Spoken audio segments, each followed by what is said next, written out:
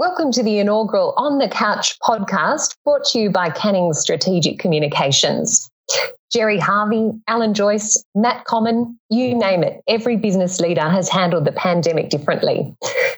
Our expert issues and crisis management team has a go at making sense of what's going on and having a bit of fun along the way. I'm Jen Parker, and joining me on the podcast today is Luis Garcia. Luis, where are you speaking to us from?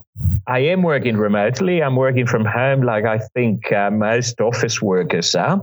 I'm in the Blue Mountains, so where it's nice and chilly, but sunny today. And also joining us is Scott Rochford. So Scott, where are you joining us from? I'm in my backyard in the inner west, so apologies for the occasional aircraft passing over.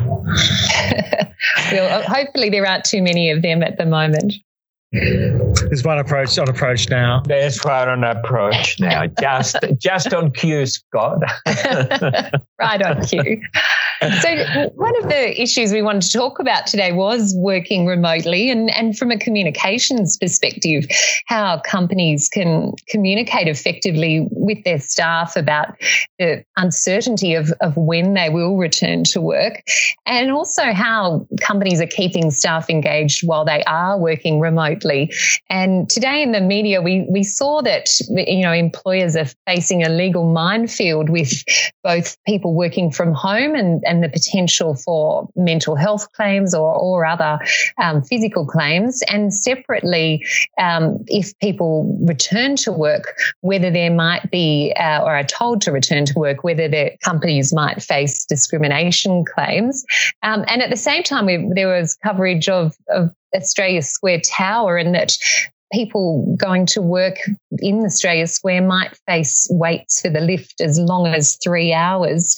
Luis, what are the challenges for organisations communicating with their staff in this time of COVID-19, and what are some of the tips that you could provide to companies?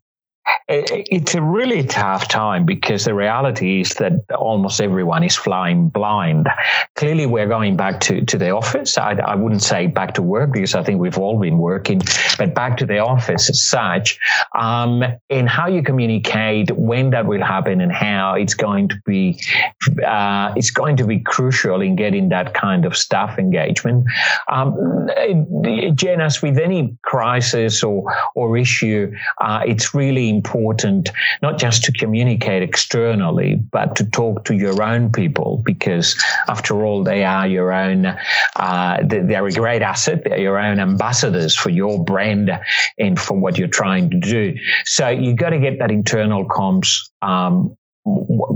well, and it's difficult in a situation where we don't really know when we're all going to be allowed back into the office, and if we do, just how different it's going to be. I mean, the issue of how to get to the office using public transport, it's going to be difficult.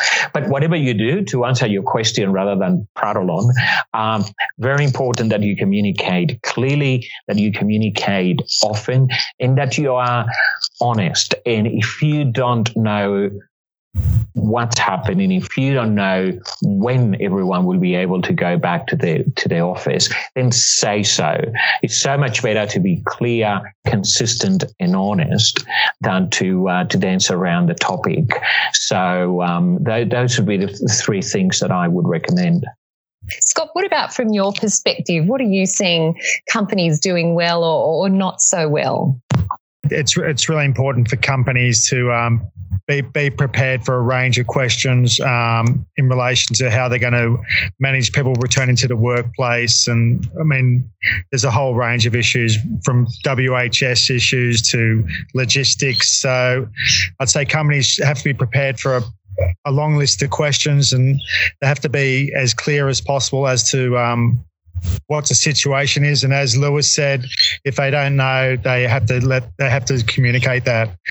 And it's very challenging because even the federal government's come under criticism for not being clear in sort of keeping people updated on the situation. So for individual companies, it's even harder. one of the other challenges for organisations communicating more broadly at the moment is the changing media landscape. We're seeing well over 100 newsrooms have temporarily or permanently closed since the start of COVID-19. Scott, what sort of impact does this have for organisations when they are looking to communicate through media? Last week, there was a report that 157 newsrooms have shut in Australia. But the other impact the COVID crisis has had is that with the lack of advertising, newspapers have actually cut their pages. So it's even harder to there's even less stories going in papers, and there's a high proportion of those stories that are actually related to COVID. So anything that's not related to the current crisis, it's going to be very hard for you to get your story out there. You just have to be mindful that there's a lot of factors that are cutting down news coverage. And the irony is that this comes at a time when people are hungry for news. There's also a report last week that traffic on the top 10 news sites had increased 54%. So it's a very, very tricky time. Exactly right. To the point Scott made, there's an enormous thirst for news, and traffic to those sites is increasing. There's some figures as well about how something like 70% of people are watching more television. So the thirst for content, for news is enormous. But unfortunately for commercial media in this country, and in fact in most other countries, the advertisers have crossed the road and put their money squarely with the tech giants, with the Googles and the Facebooks and so on, and so it's this enormous contradiction between the need for to provide the content and the fact that you can't afford to do so if you are in commercial media. It's a really tough time, and for those of us who have worked as journalists in the past, all three of us have.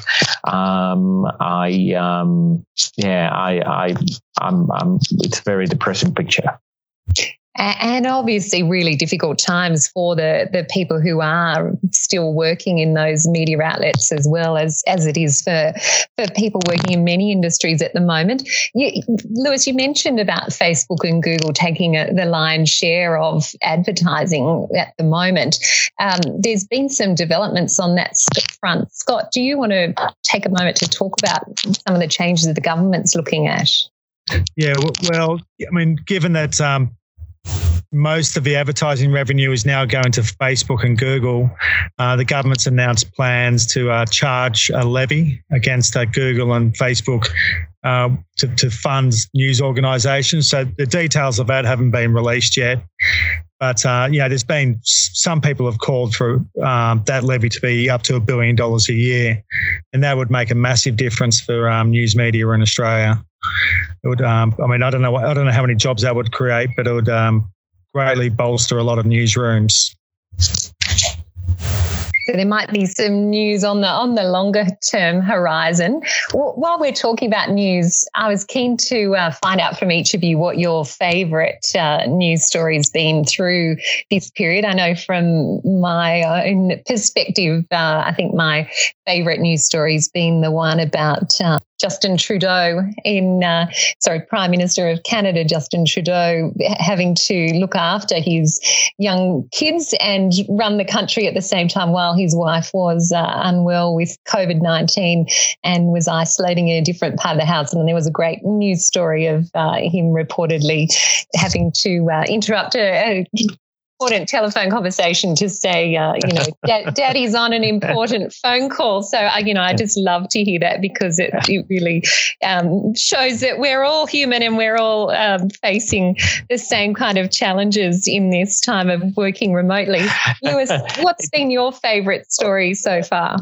Look, you're absolutely right. One thing that working from home and communicating from home, because it's not just working from home, obviously, it's the fact that now we've got Zoom and Microsoft Teams and Meet and all that sort of all that technology that lets you see each other. And in fact, just out of interest, a journalist friend was telling me that something like about 80-90% of interviews now are done remotely. Very few people are coming or being invited into a television studio, for instance, or a radio station. So the technology becomes really, really important. But what it's done is open a door into people's private lives, which we don't often see, particularly with, Justin Trudeau, other leaders, but it's also business leaders and senior executives. You're talking to them and all of a sudden there's someone walking behind, or the dog interrupts, or there's a plane overhead, or whatever it might be,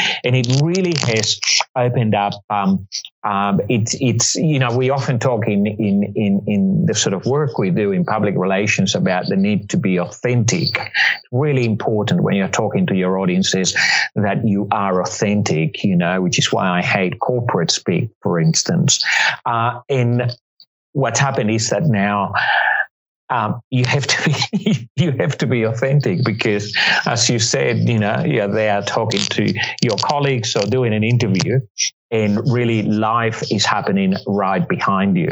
So I kind of like that, and I can see if we ever go back to normal, quote unquote, I think I'm going to miss sort of having a little bit of a sticky beak at what's on the on the bookshelf behind some of our leaders, or who comes running behind, and which kids turn up and theoretically interrupt the interview. So, Lewis, you're following the Rate My Bookshelf posting. I love it. I think it's great. There's a couple of them. There's on Twitter. There's the bookshelf. There's another one about Rate My Room, where the guy gives you out of 10, and the commentary is hilarious as well. So that's good fun to see what you've got on your bookshelf in the background. And Scott, what about you? What's taken your fancy in this, from a more lighthearted perspective through this period? I was going to probably say something that wasn't lighthearted, but I suppose it could be now that his health has been restored. Is probably just Boris Johnson's roller coaster ride, from being accused of being fairly blasé about the crisis to actually having a near-death experience, or as he put it, a tough old moment in hospital, and recovering, and then becoming a father. So I think he outdid Trump in the drama stakes there. And even naming the baby, giving the baby the name of the doctors who saved his life, right, which was a lovely touch, and particularly. And again, it goes back to what I was saying, I think, about authenticity, that all of a sudden life interrupts, you know what I mean? Our politicians, for very good reasons, by the way, but our politicians, same as our CEOs, have very structured communication platform. And there's a very good reason for that. And we often advise them to do that, because nowadays it's so easy to have what you say or what you do misinterpret, and it can become a serious issue, whether you're in politics or business. But life doesn't work like that. So in the case of Boris Johnson, that authenticity came through quite clearly. I'm with you on that one, Scott. I thought it was terrific. I think that's all we have time for today, but really great chatting with you, and I think there's a few new Twitter accounts I might need to follow. Thanks, Scott. Thanks, Lewis. Thanks, Jen.